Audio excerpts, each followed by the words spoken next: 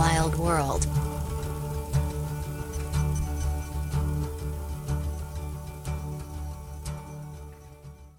Presented by... Do you know Raisin, the natural wine app? It's a guide to natural wine makers, bars, restaurants, and wine shops all around the world, guaranteed 30% natural wine. This goes hand in hand with local, seasonal, and organic food. Not to mention, these are people with a locally sourced mindset. So you're going to find the best spots to eat and drink well wherever you are in the world by downloading the app at raisin.digital. Raisin. And... Disgorgeous, the only wine podcast. Disgorgeous. And... This is Evan Donovan, the owner of Demi-Monde, and I want to thank Wild World for having us as a sponsor. You can come over and check us out at 257 Verrett Street in Bushwick, Brooklyn. Lots of good food, great wines, great coffee. DemiMondeBK.com. With some really wonderful people. I'm going to introduce them and then pepper them with some things that I think would be really interesting to talk about today. I'm going to be introing. I'll be throwing it over to Lou, our in-house fermentation specialist here at Wild World, New York. Lou Amdor, of course, from Lou Wine in Los Angeles, the iconic natural wine store. Then to the left is James Priest from the Referend Beer Blendery in Pennington, New Jersey.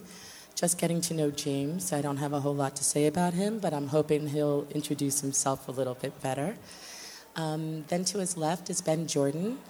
I should be on the record here and let you know that Ben works at Early Mountain Vineyards and Lightwell Survey Winery, which are in Virginia.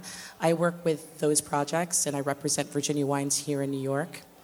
So Ben and I are essentially co-workers. I'm really rooting for him. And then to the left of him is Hank Beckmeyer. Hank Beckmeyer runs a wonderful farm and estate in El Dorado County in the Sierra Nevadas in Northern California with his wife, Caroline. La Clarine Farm, which they founded in what year? 2001. We talk a lot about the new California, but really Hank and Caroline really established a foundation for natural wine in California. I think drawing from much inspiration from the Loire Valley and winemakers like Thierry Puzelat. And then to his left is Bianca Miraglia. Bianca and I have been dancing around each other for many years here in Brooklyn. She worked retail for a few years before she decided that I think the only way to go was to be her own boss and to create a beautiful product that we didn't really have representation of in America yet. So she is the owner of Uncouth Vermouth, which is a small artisanal vermouth product. She has been, I think, defining what vermouth is. Many of the vermouths that I think most of us had here in New York, if we even had artisanal vermouths, were very heavy, a little heavy-handed, and I think Bianca's vermouths are really transparent and pretty and floral, and if you haven't tasted them, you should. And last but not least, another new friend of mine, Adam Elabd,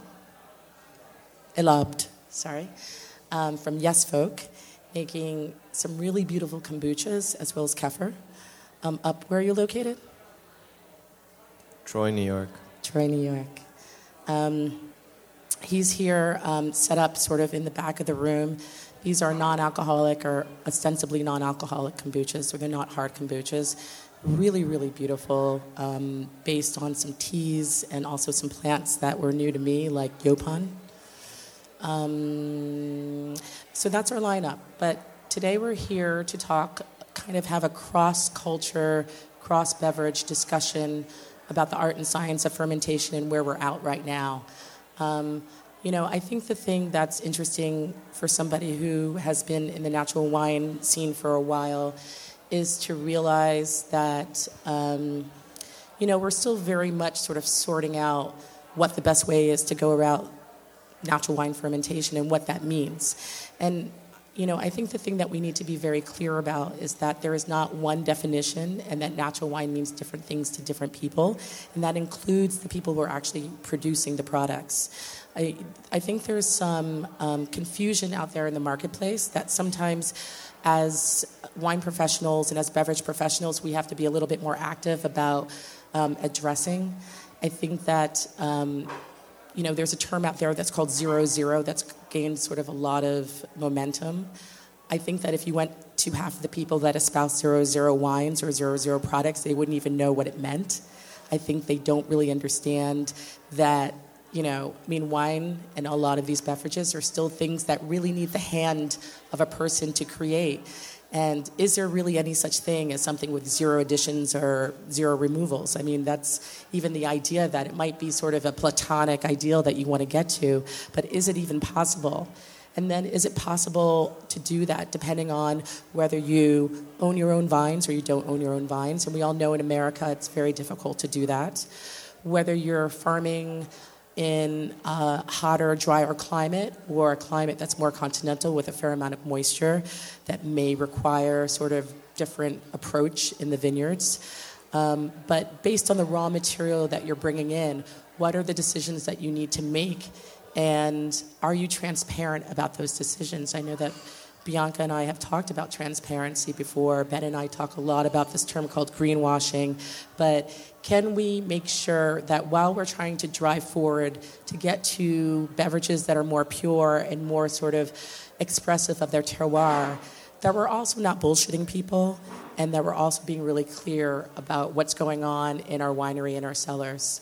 I know that Byron created Wild World as a real opportunity for us to have some of these conversations and to talk about things as honestly as we can. And I think even as we do that, we exchange information and we are able to address our own crafts more aggressively and more progressively. So I'm hoping that you all will, with whatever time we have, address some of those issues. I don't know if anybody's picked up Alice Firing's new book yet, but Natural Wine for the People. There's a page that is basically dedicated to Thierry Puzelat talking about his approach to filtration and that he does filter some of his wines and he feels that he needs them.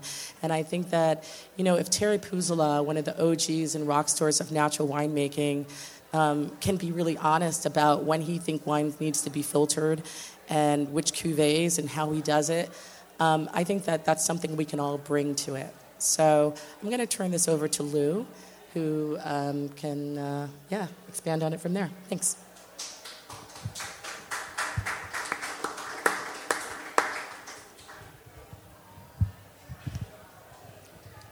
We don't have a ton of time, and I'm a verbose motherfucker, so I'm going to try to just ask a few pointed questions and let everybody else talk, because I can just yammer on and I'll shut up. But this is a festival called Wild World, and we're here to have a good time and to enjoy fermented products of all sorts. And the focus is on wild fermentation. And what do we mean by wild fermentation? And how does that differ from whatever the opposite is, which is controlled and industrial fermentation? Maybe we set up a dichotomy that is a little too extreme in with wine and beer, but our operating hypothesis, it's one that I subscribe to, is that wild fermented wine, wild fermented foods, wild fermented bread is more delicious. And I think sometimes when we focus on the ostensive health benefits or the ecological benefits or the carbon footprint benefits, we lose sight of this assertion that fueled the natural winemakers who created the modern category of natural wine in France, starting in the late 80s. They were interested in making more delicious wines. And so I want to talk a little bit about us right now, talk about deliciousness and wildness. And I'm going to ask Hank a couple questions first. Hank, I first knew you through your cheese. And the a cheese that you guys no longer make, but it was a cheese that was of a sort that I hadn't seen from California before. And when I had my restaurant, I only sourced domestic cheese because I think it's really important to support our domestic cheesemakers. So, and we sold a lot of cheese, and there was this mythical place called La Clarine Farm that made these phenomenal cheeses. And why were those cheeses so good? No inoculation? Because Caro made them. Because Caro made them? It's really a question you would have to ask her. Caro. It's honestly, they were inoculated. They were inoculated. Yes. Yeah. But we also kind of carried over the whey sometimes from a previous batch to continue whatever was going on that. So it was inoculated, but it also was ever evolving. And we started to do that basically because we wanted to see what would happen, to see if it was possible. And I think it worked out pretty well. But the core of your question, you would really have to ask my wife about. She made those cheeses, and they were really about her more than me. I ate much of it, but Me too. yeah. Me too. So, let me ask you a wine question then. I can do that. Were your wines from the beginning always wild yeast fermented? Did you inoculate ever? No. Never. No. And did you notice that things got easier with each vintage in terms of the rapidity of fermentation? In general, yes. So when I built my winery, it was a clean slate. So there was never anything fermented in it, and we had to rely on what was coming in on the grapes and maybe what was just in the air for our first year of fermentation. That was a pretty scary year. Things took a long time to get going and to finish. The year after that, it was a little bit faster. The year after that, it was a little bit faster. So in general, yes, you build up a population in your winery. It's kind of the house yeast, which is augmented by whatever you bring in on the fruit every year. It goes pretty easy now. There are certain vintages where, through whatever mutation that's happened in my yeast over the winter, it's gone really slowly. This year was about picture perfect. Things took off right away. Things finished up really nicely. The year before was a little slower to get going, but then very quick to finish. So it's really interesting because you never quite know how it's going to work out every year, just that it does. So. And the reason why I asked that question is that one of the startling things about winemaking and wine yeast, as I mentioned it in our last panel, is that the more you do it, the more wild yeast you have. So it's kind of an ironic thing that you are also farming yeasts, even unconsciously. You're by making wine, you're creating an environment where more wild yeasts flourish. And I know that when you're starting from a clean slate where wine has never been made before, or if you're starting in an industrial facility and you're converting it to wild yeast fermentation, you're not really getting such tremendous fermentations at the first. But then over time, it's the same with baking bread, by the way. When I bake bread, I don't use any detergent to clean out my bread cambros. I just use hot water, and I always leave a little bit of stuff in there. With at least my fantasy is that I'm creating in my kitchen a micro terroir to grow bread more easily. So that's why I asked that question. Just to sort of from the start is that with wild yeast, it's both yeast that are ambient, but also through our human practice, we're creating conditions for those to flourish even more. Right, and then like I said, they evolve over time. And I think my house yeast is very, much responsible for the flavor of my wines at this point. If I had to shut down and make wine in a different facility, I don't think they would be remotely the same. I would probably have to call it something else because it would not be La Clarine Farm. It's very specific, I think, which is kind of then gets into the discussion about terroir and how important yeast is to that whole concept. It's really cool. I really, really like it. Now, with kombucha, you are inoculating, correct? But the SCOBY it's wild, but it's also passed around from different people. So it's both wild and sort of farmed at the same time, isn't it? Yeah. Like want to get into it, or if you wanted to start from scratch without a SCOBY, could you do it? It's possible that you could get that lucky. I think that's the interesting thing about talking, like the word wild. To me, I'm less interested in the specifics of how exactly every fermented thing is being made, and more because it's so different between everything. I came, like, my wife and I didn't start off thinking, oh, we're all about kombucha, let's make a lot of kombucha. We make a lot of different fermented things. Our home has been for years a home to so many different types of microorganisms, whether we're making meads or fruit wines or vinegars, sourdough, yogurt. And everything is different and requires a different inputs from us as people and from their environment. Can you make yogurt from scratch spontaneously?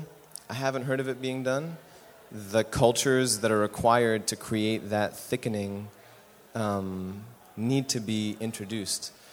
The heirloom culture, or more traditional way of doing it, is you use a spoonful of your last batch and you pitch it into your next one, which is how you can also make sourdough. The interesting thing is with sourdough you can start from scratch and make a starter. Is that cooler or realer than using a starter that's been passed down for 100 years? I don't think so. I think it's more about how much are we opening ourselves up to the influence of the ingredients and the environment around us. So the way we make kombucha is, it's sort of like a pseudo-Solera method. So we ferment in oak barrels that we get made up in the Adirondacks. With every batch, we pull about 2/3 of the liquid from the barrel. That's what's going to get packaged into kegs and cans for people to drink. And then we top the barrel off with more fresh tea. So the finished kombucha that was in there, that third in the bottom of the barrel, is inoculating the next batch, as is the barrel itself, because it's so... we have barrels that are 2 years in.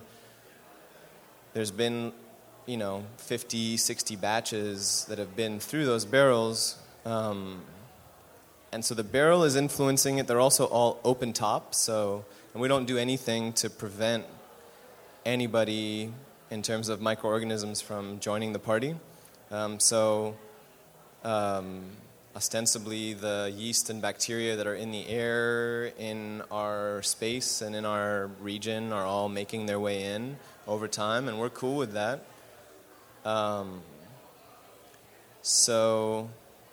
But at the same time, and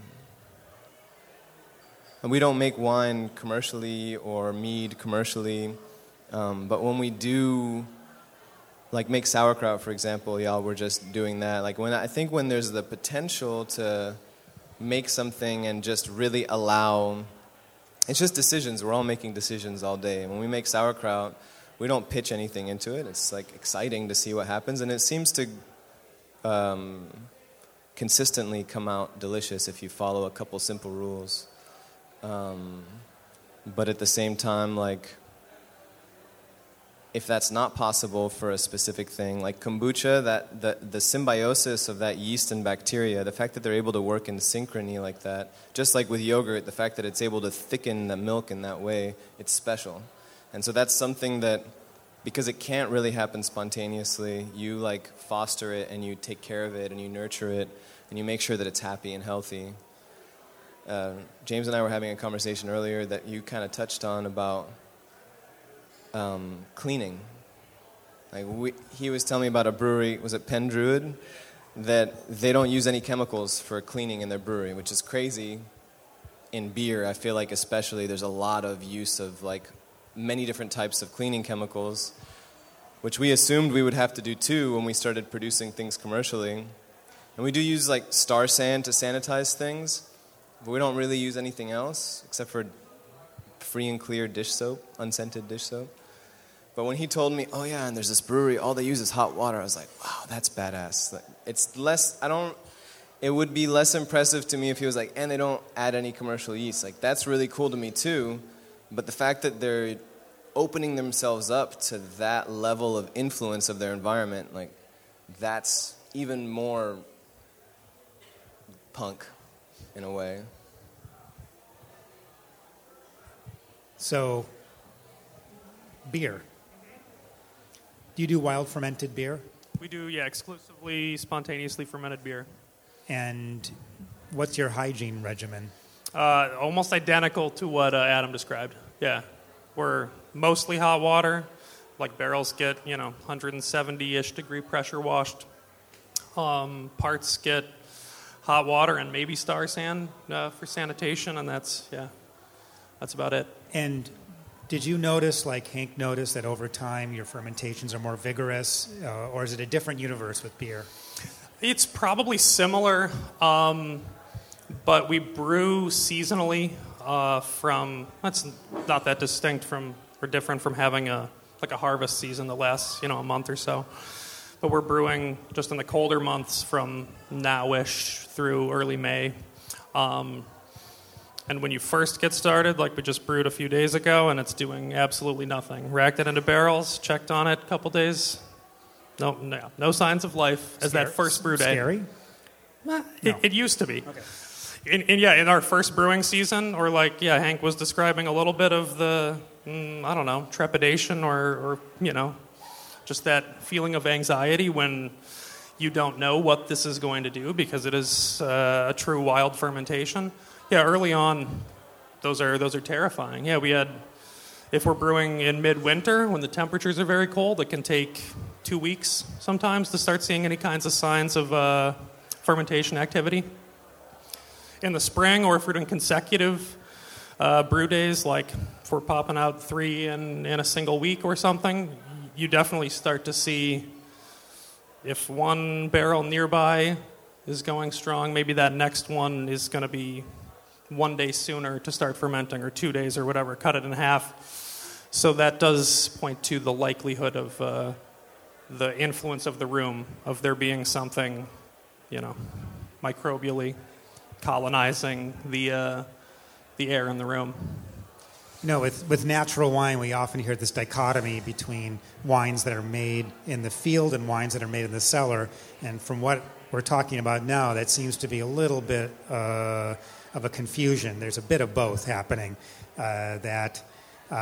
If it were merely made in the field, it really wouldn't matter what the conditions in your cellar were like. You could use bleach and keep everything sparkling clean. And it doesn't really seem to work in practice. I think both definitely play a role. Just like probably for kombucha or for us that the wort matters, but also certainly what you're going to do in the cellar. Any of you use a microscope to see what's happening with your fermentations? No, but we know you do. You want to talk about it? No, I don't. Actually, I do, but you won't get me to shut up. You guys use a microscope? So I don't personally, because I don't have the skill set, but a woman that works with us is quite good at it, and she'll show it to us, and he'll look at it, and there's always stuff in there, and so in some ways it's showing you that there's bacteria and other kinds of yeast that are not the Saccharomyces in there, and you see that there's stuff in there, and but in the end, with winemaking, that's Saccharomyces. As you watch the movement of the fermentation, you really do see the growth of it under the microscope.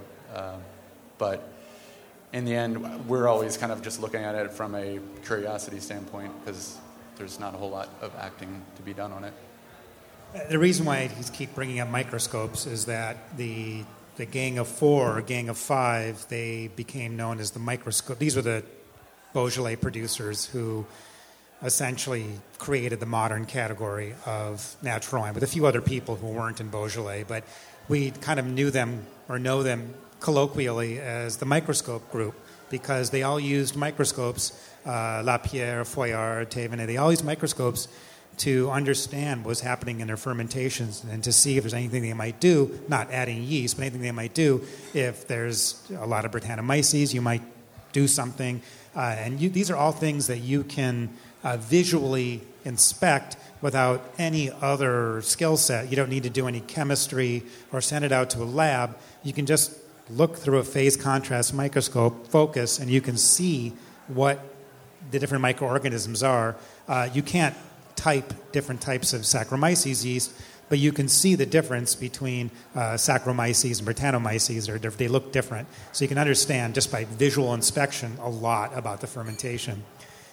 I will say that even though we don't use a microscope yet, it's not because we don't want to. I think it's really cool, and we're doing as much as we can to become more intimately connected and aware of what's going on with the fermentation. Kombucha is kind of the Wild West. There isn't any information, really, in terms of commercial production. There's a lot of just hearsay, like, oh, you can't make kombucha with black tea, or you can only make it with black tea. And it's like, well, that's just the opposite of what I just heard. And it's just what did or didn't work for somebody. With wine and beer, there's the benefit of, like, a lot of research that's been done, and you can look to that. I love to know what's going on, not because I want to control it, but because I want to know how to interact with it. And so I think that having a microscope's cool, and I definitely am looking to get one eventually, if you have an extra one. I was under the impression that kombucha was only made from black tea. Is that not true? No, it's made from, well, there are people that definitely say that. Well, I was just going to say I make Jun tea, Jun, which is the green tea version of kombucha, but I've never yeasted it. It's just honey and green tea, and it makes its own SCOBY. Yeah, so Jun is what is commonly, how you commonly refer to what's basically kombucha that you feed honey instead of cane sugar or any kind of sugar, I guess. We use organic cane sugar, but you can use any kind. And so Jun is a culture that is able to consume the sugars in honey, whereas if you were to feed kombucha honey, the bacteria and yeast aren't adapted to consuming it because honey is antimicrobial, so it takes like a special microorganism to break that down and consume it. But yeah, there's a lot of rules that people throw around. I always tell people try whatever because I've tried so many things that I didn't think were possible, or even that didn't work for me before, but now is working for me. But we use all different. We use green tea, black tea, white tea, oolong, pu'er. They all do different things. Some teas that are amazing and delicious and really special, after fermentation, whatever was special about them dissipates or gets lost. Other teas that are pretty good get amplified in really exciting ways. But I definitely wouldn't say that there's a hard and fast rule. The general, common sense, supposedly, is that some amount of tannin and caffeine is needed. So we ferment with things other than the tea plant that have those components and have great success. But I think it actually has a lot more to do with the culture that you have and the quality of the plant and whether or not it might have pesticides on it, and the water that you're using, whether or not it might have chlorine or any other antimicrobials in it. So maybe no rules that I know of that are for sure. Bianca, did I hear you right? You don't inoculate? So there's no SCOBY? I don't inoculate to execute a SCOBY. That's correct. I mean, so you... I mean, I don't make this shit commercially, though, either. So it's just for my own home use. So you take green tea... Yeah, and add honey. And that's it. No SCOBY. That's it. No SCOBY. It just makes its own... Yeah, and then I can take that or take out, most of that jar and add fresh tea. Cool. Same process, but I've never inoculated to create the SCOBY. So speaking of your commercial endeavor... It's just for home use. Correct me if I'm wrong, but the base wines for your vermouths, are they all hybrid grapes? None of them are. None of them. They're all vinifera?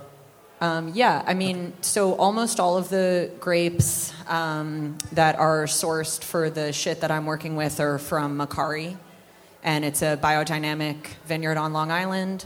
And then the Sargon vineyard on Long Island, which is a beach vineyard for Chardonnay only, but everything else comes from the Macari vineyard. And, they're like, correct me if I'm wrong, you guys, maybe Garrett or Lee have a different opinion, but I mean, they're like the biodynamic vineyard on Long Island who is, continuously putting out quality fruit. I don't have any investors, so that fruit is sold to Red Hook Winery and fermented by Christopher Nicholson at Red Hook Winery in Red Hook, Brooklyn. And I buy it from there, either finished or unfinished. It depends on what they have, what time of year it is, what I'm doing with it. And that's not inoculated at the winery? No, not the wines I work with. Some of the Bob Foley wines are, for sure, but the Chris Nicholson wines are not. And do you notice differences each year with the base wines? And does that affect your vermouths? Absolutely, definitely. I mean, there were a couple years where the Finger Lakes were having issues, so I couldn't get any Riesling, which really sucks for me because I'm, like the only asshole who doesn't add sugar to her vermouth. So I have to rely on other things to create the sugar. So I'm either buying other fruit, non-grape type fruit to add sweetness, or, relying on the base wine to have some residual sugar. And just it's in stark contrast with every industrial vermouth where it's a standardized commodity and it never changes. It's basically a Coca-Cola. Like no one ever says, "Oh, the 64, is much better." It's always the same, and they strive for commercial consistency because it's a standardized product. But what you're saying is with your wines, they're wines, and they change every year. At least 75% wine for it to legally be called vermouth. It changes every year, every season. I work with close to 200 plants, so it's very, probably more, more so in your world than most of the producers here. You're really treating it very differently. Some things that I use will start a second fermentation, and that's something that I'm always trying to avoid. I believe in good practices, but I'm not trying to make anything funky. I'm not trying to make anything that isn't clean. So it's definitely I'm lucky because I have an element of control that other wine producers don't have, which is grape brandy that I use as a fortifier, but it'll stop any fermentation that's happening the second I want it to. So it's easy to control, even if I'm using well-made things. Like, there is a lot of science to my art. One of the big differences between fermenting a yogurt or a kombucha and making a wine is that funkiness dimension. And I just know from my own kombucha drinking and kimchi eating that my tolerance for funk is much higher in a kombucha or a kimchi, whereas if I'm drinking a wine and it tastes like kimchi, I'm not so pleased. And maybe that's because I'm square. But I can't tell you how many customers ask me if I have any kombucha wine. And in my mind, I'm thinking, my thought bubble is, well, why don't you just buy kombucha? it's a lot cheaper. And add vodka, and then you. I'm half joking, but I understand what the request is. They want a cloudy wine that has a fair amount of acetic acid, and they want something a little fizzy, and they want it to be like kombucha. But why is it, do you think, that something in one context is delicious, and in another context it's not so delicious? And I'm thinking about mouse in particular. I taste mouse in kimchi, and I will eat an entire jar of that. Mousiness, by the way, is a fucked component of wine that makes it fucked up and bad. And it's a combination of infections known as THP. It's in beer. It's in beer as well. Right, but do you ever deal with it? Yeah, all the time. You're fighting it all the time, right? Yeah. But it manifests itself differently in beer than it does in wine, just like Brettanomyces does, correct? Or no? I think it's probably it's pretty understudied, I would say, at this point in both the beer and wine communities. But my understanding is it's Brett plus some oxygen, frequently for us at bottling. And during a bottle re-fermentation and conditioning, it will eventually go away.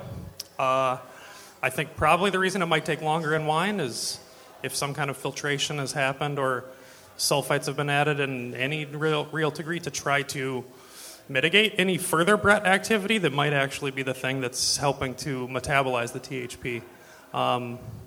Uncertain of that, that's my current working hypothesis. I have another beer question. So as somebody who never inoculates, and started with a blank slate just like Hanky Poo and let the, veracity of nature take over basically, do you see an issue with other breweries who are claiming wild yeast but they're actually just buying Brettanomyces? Do you run into that a lot?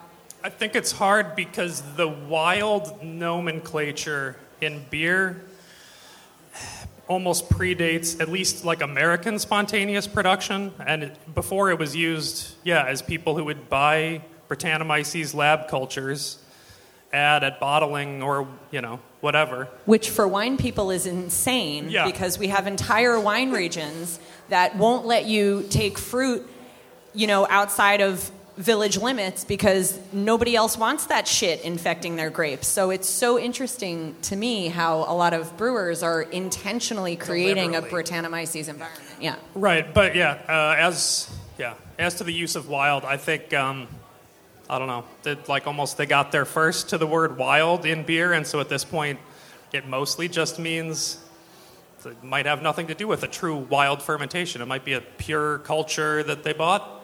It's a colloquialism that gets a pass. Yeah.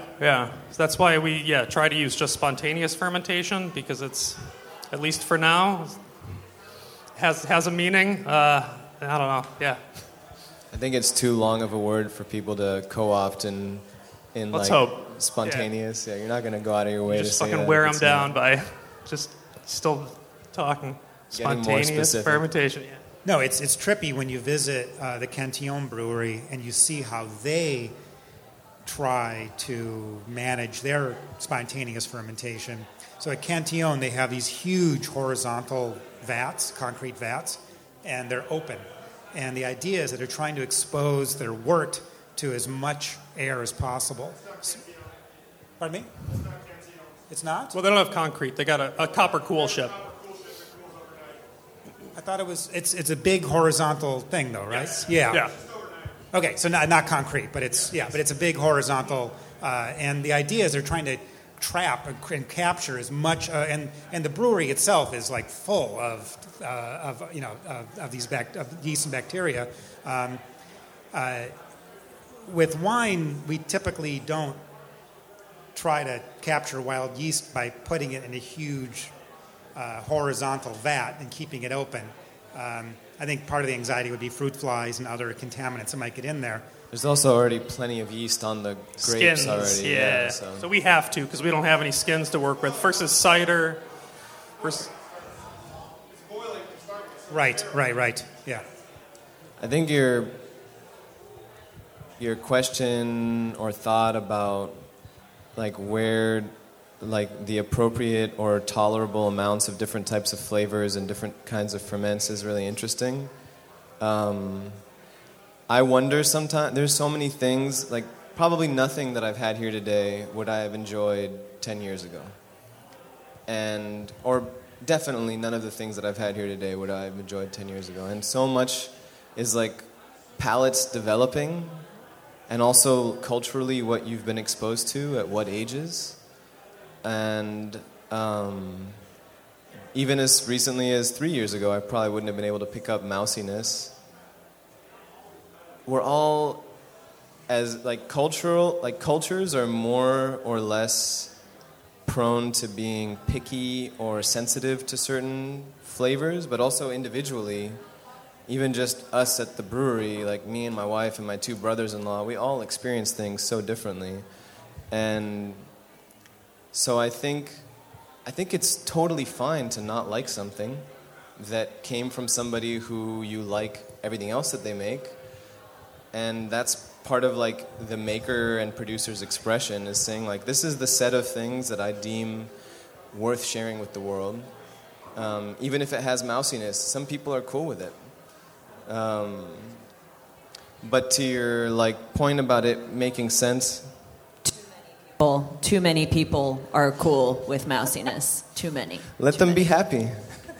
Let them enjoy their lives. That's how I feel, and I think that. I don't particularly enjoy it, but also if somebody is oblivious to something, like kombucha, like I called it earlier, it's the Wild West, because you can buy commercially produced kombucha that, to me, it's bad fermentation, some of it. It's really just off fermentation, and it's uncontrolled, or even maybe it's being made by someone who's not aware of what is happening.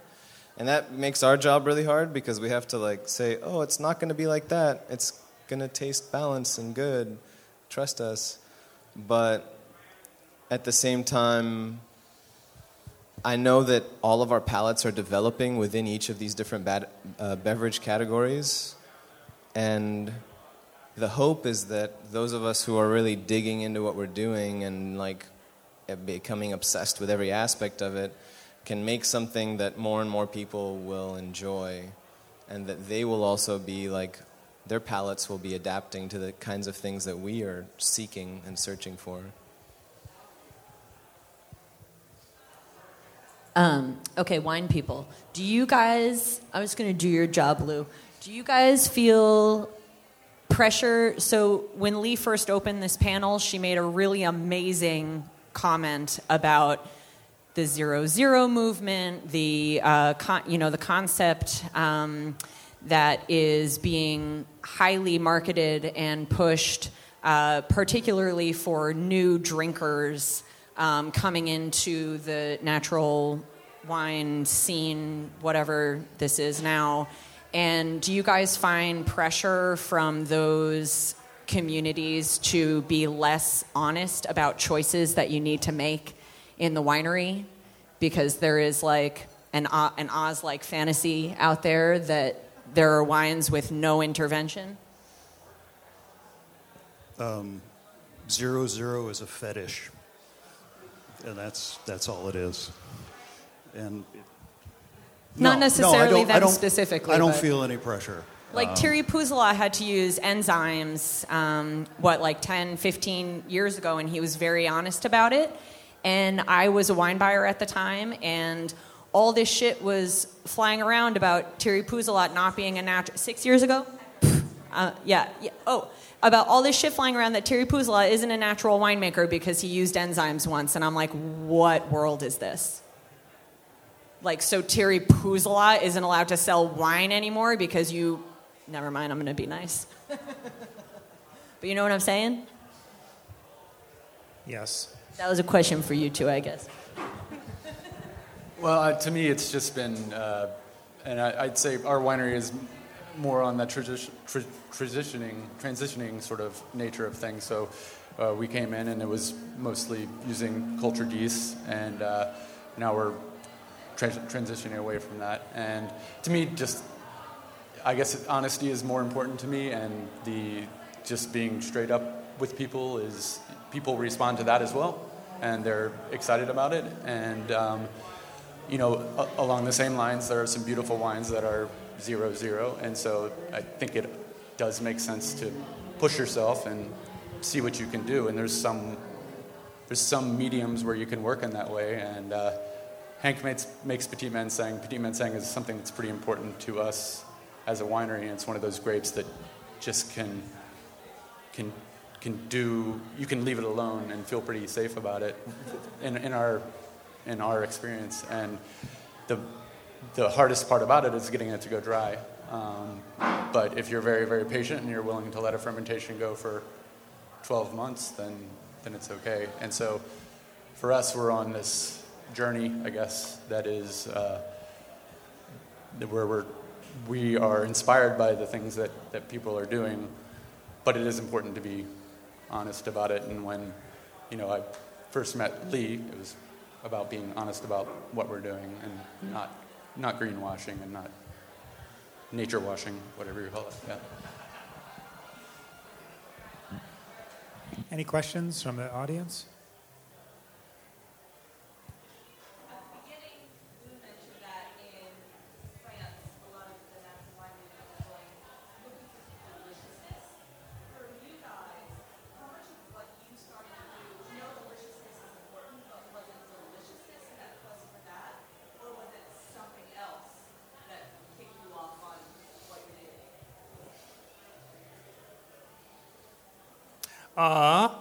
I think in beer, our wild fermentation that most of us who are practicing this now got familiar with was lambic.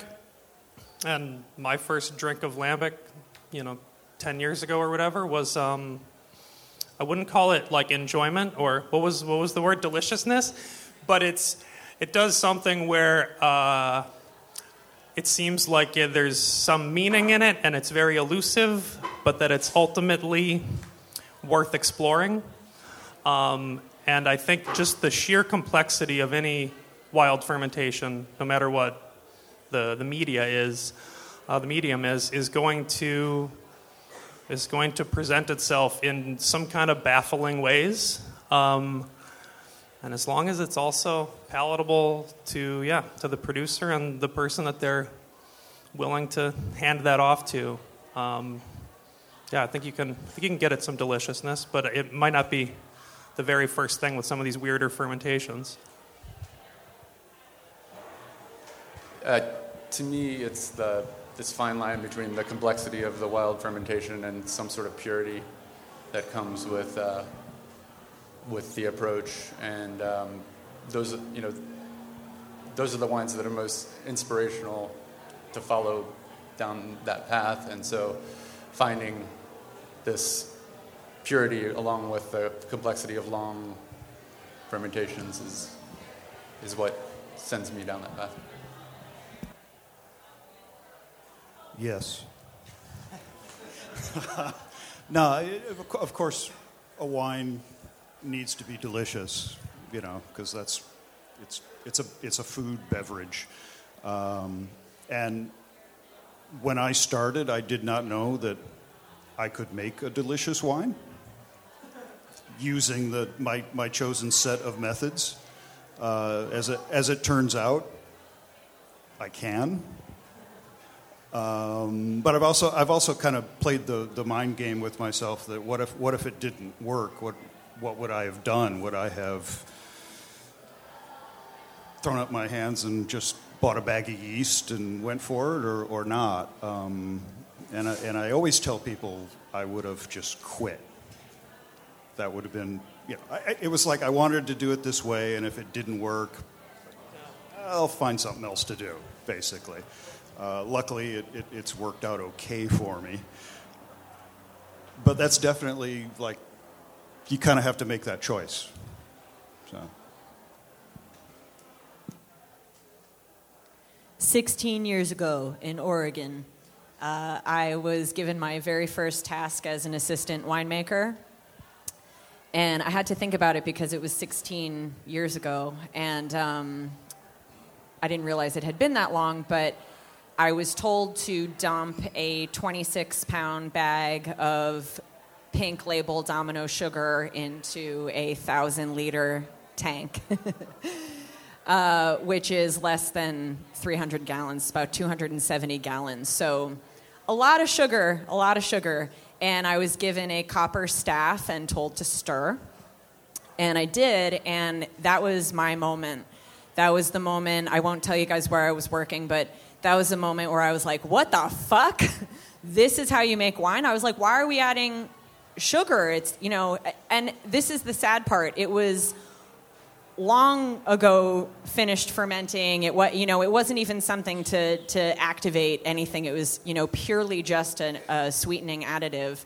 And so I started seeking out other people in the area. Fast forward to 2009, my dad got sick. I moved back to New York City and was working in retail, like Lee said, and for an importer, and had a moment where I, for many reasons, realized like I had to be back on the manufacturing side of things. But I think that my role in general, for whatever any of us are worth in this business, has been to force a more honest conversation, stop making producers lie to you just so that you can like drink in good conscience, and really learn what to be afraid of when.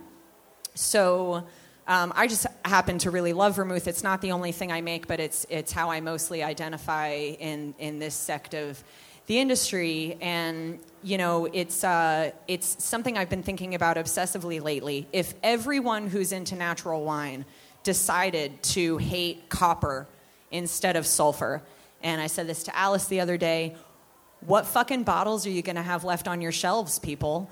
Like, we're so focused on being afraid of SO2, and it's, something that converts to a gas. So if you add sulfur at crush, by the time it's finished wine, none of that added sulfur is present in the wine. So that, to me, is not a crime. And it's not something that's poisoning people, and it's not something that's forcing people to drink a corrosive, which, citric acid, lots of natural things are also corrosives. And I would argue there's lots and lots of natural volcanic sulfur out there being used as well. Like, just many different ways to skin a cat, right? So copper, however, is approved for every certified organic vineyard, and it's a fucking heavy metal that never leaves your body. So what the hell is going on here? Like, why is the conversation whether or not something has sulfur? I don't get it. Like, that's not what we should be afraid of. And exactly. So nobody would be able to sell a single bottle in their, boutique natural wine store if they decided to start hating copper instead of sulfur. I won't drop this microphone. It doesn't belong to me. Just a quick, we have to wrap it up, so just a quick. For us, like being basically self-taught in terms of commercial production, because none of us worked at a production brewery or winery or anything, fermentation place of any kind. It was mostly just from the cornucopia of things that we were doing at home, starting to try to think about how we would make them in the way that the people we admire, many of whom are here today. It's been like really awesome to get to be around and taste and share with them. How could we do some of the things that we do the way that they do wine or beer or cider? And realizing that by applying some techniques, but more than anything a certain ethic, not a set of permissible or non-permissible ingredients or anything like that, but just like trying to search for a more intentional way of making something. That's what fuels what we do, and it seems to always just lead to something also more delicious. So it's kind of they go hand in hand, I think, if you're really trying to do your best to be more, I don't want to say pure, because that's kind of like a weird, heavy word, but just bring more intent and awareness to what you're bringing into the brewery or into the space. I think that if you have taste buds, or if you have people around you with some discerning taste buds, and if you're searching with them, then that will lead to something more delicious, and hopefully to also some other people around you that can buy it from you and keep you in business. Thanks, you guys, very much for this really enlightening panel. Appreciate it. Thank you.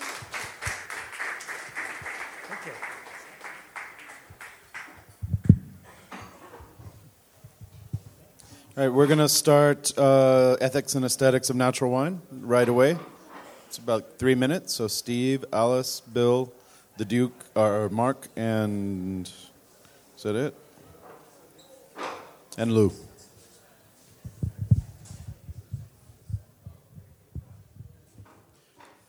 Everyone hang out. Go find your friends. This is going to be a good one.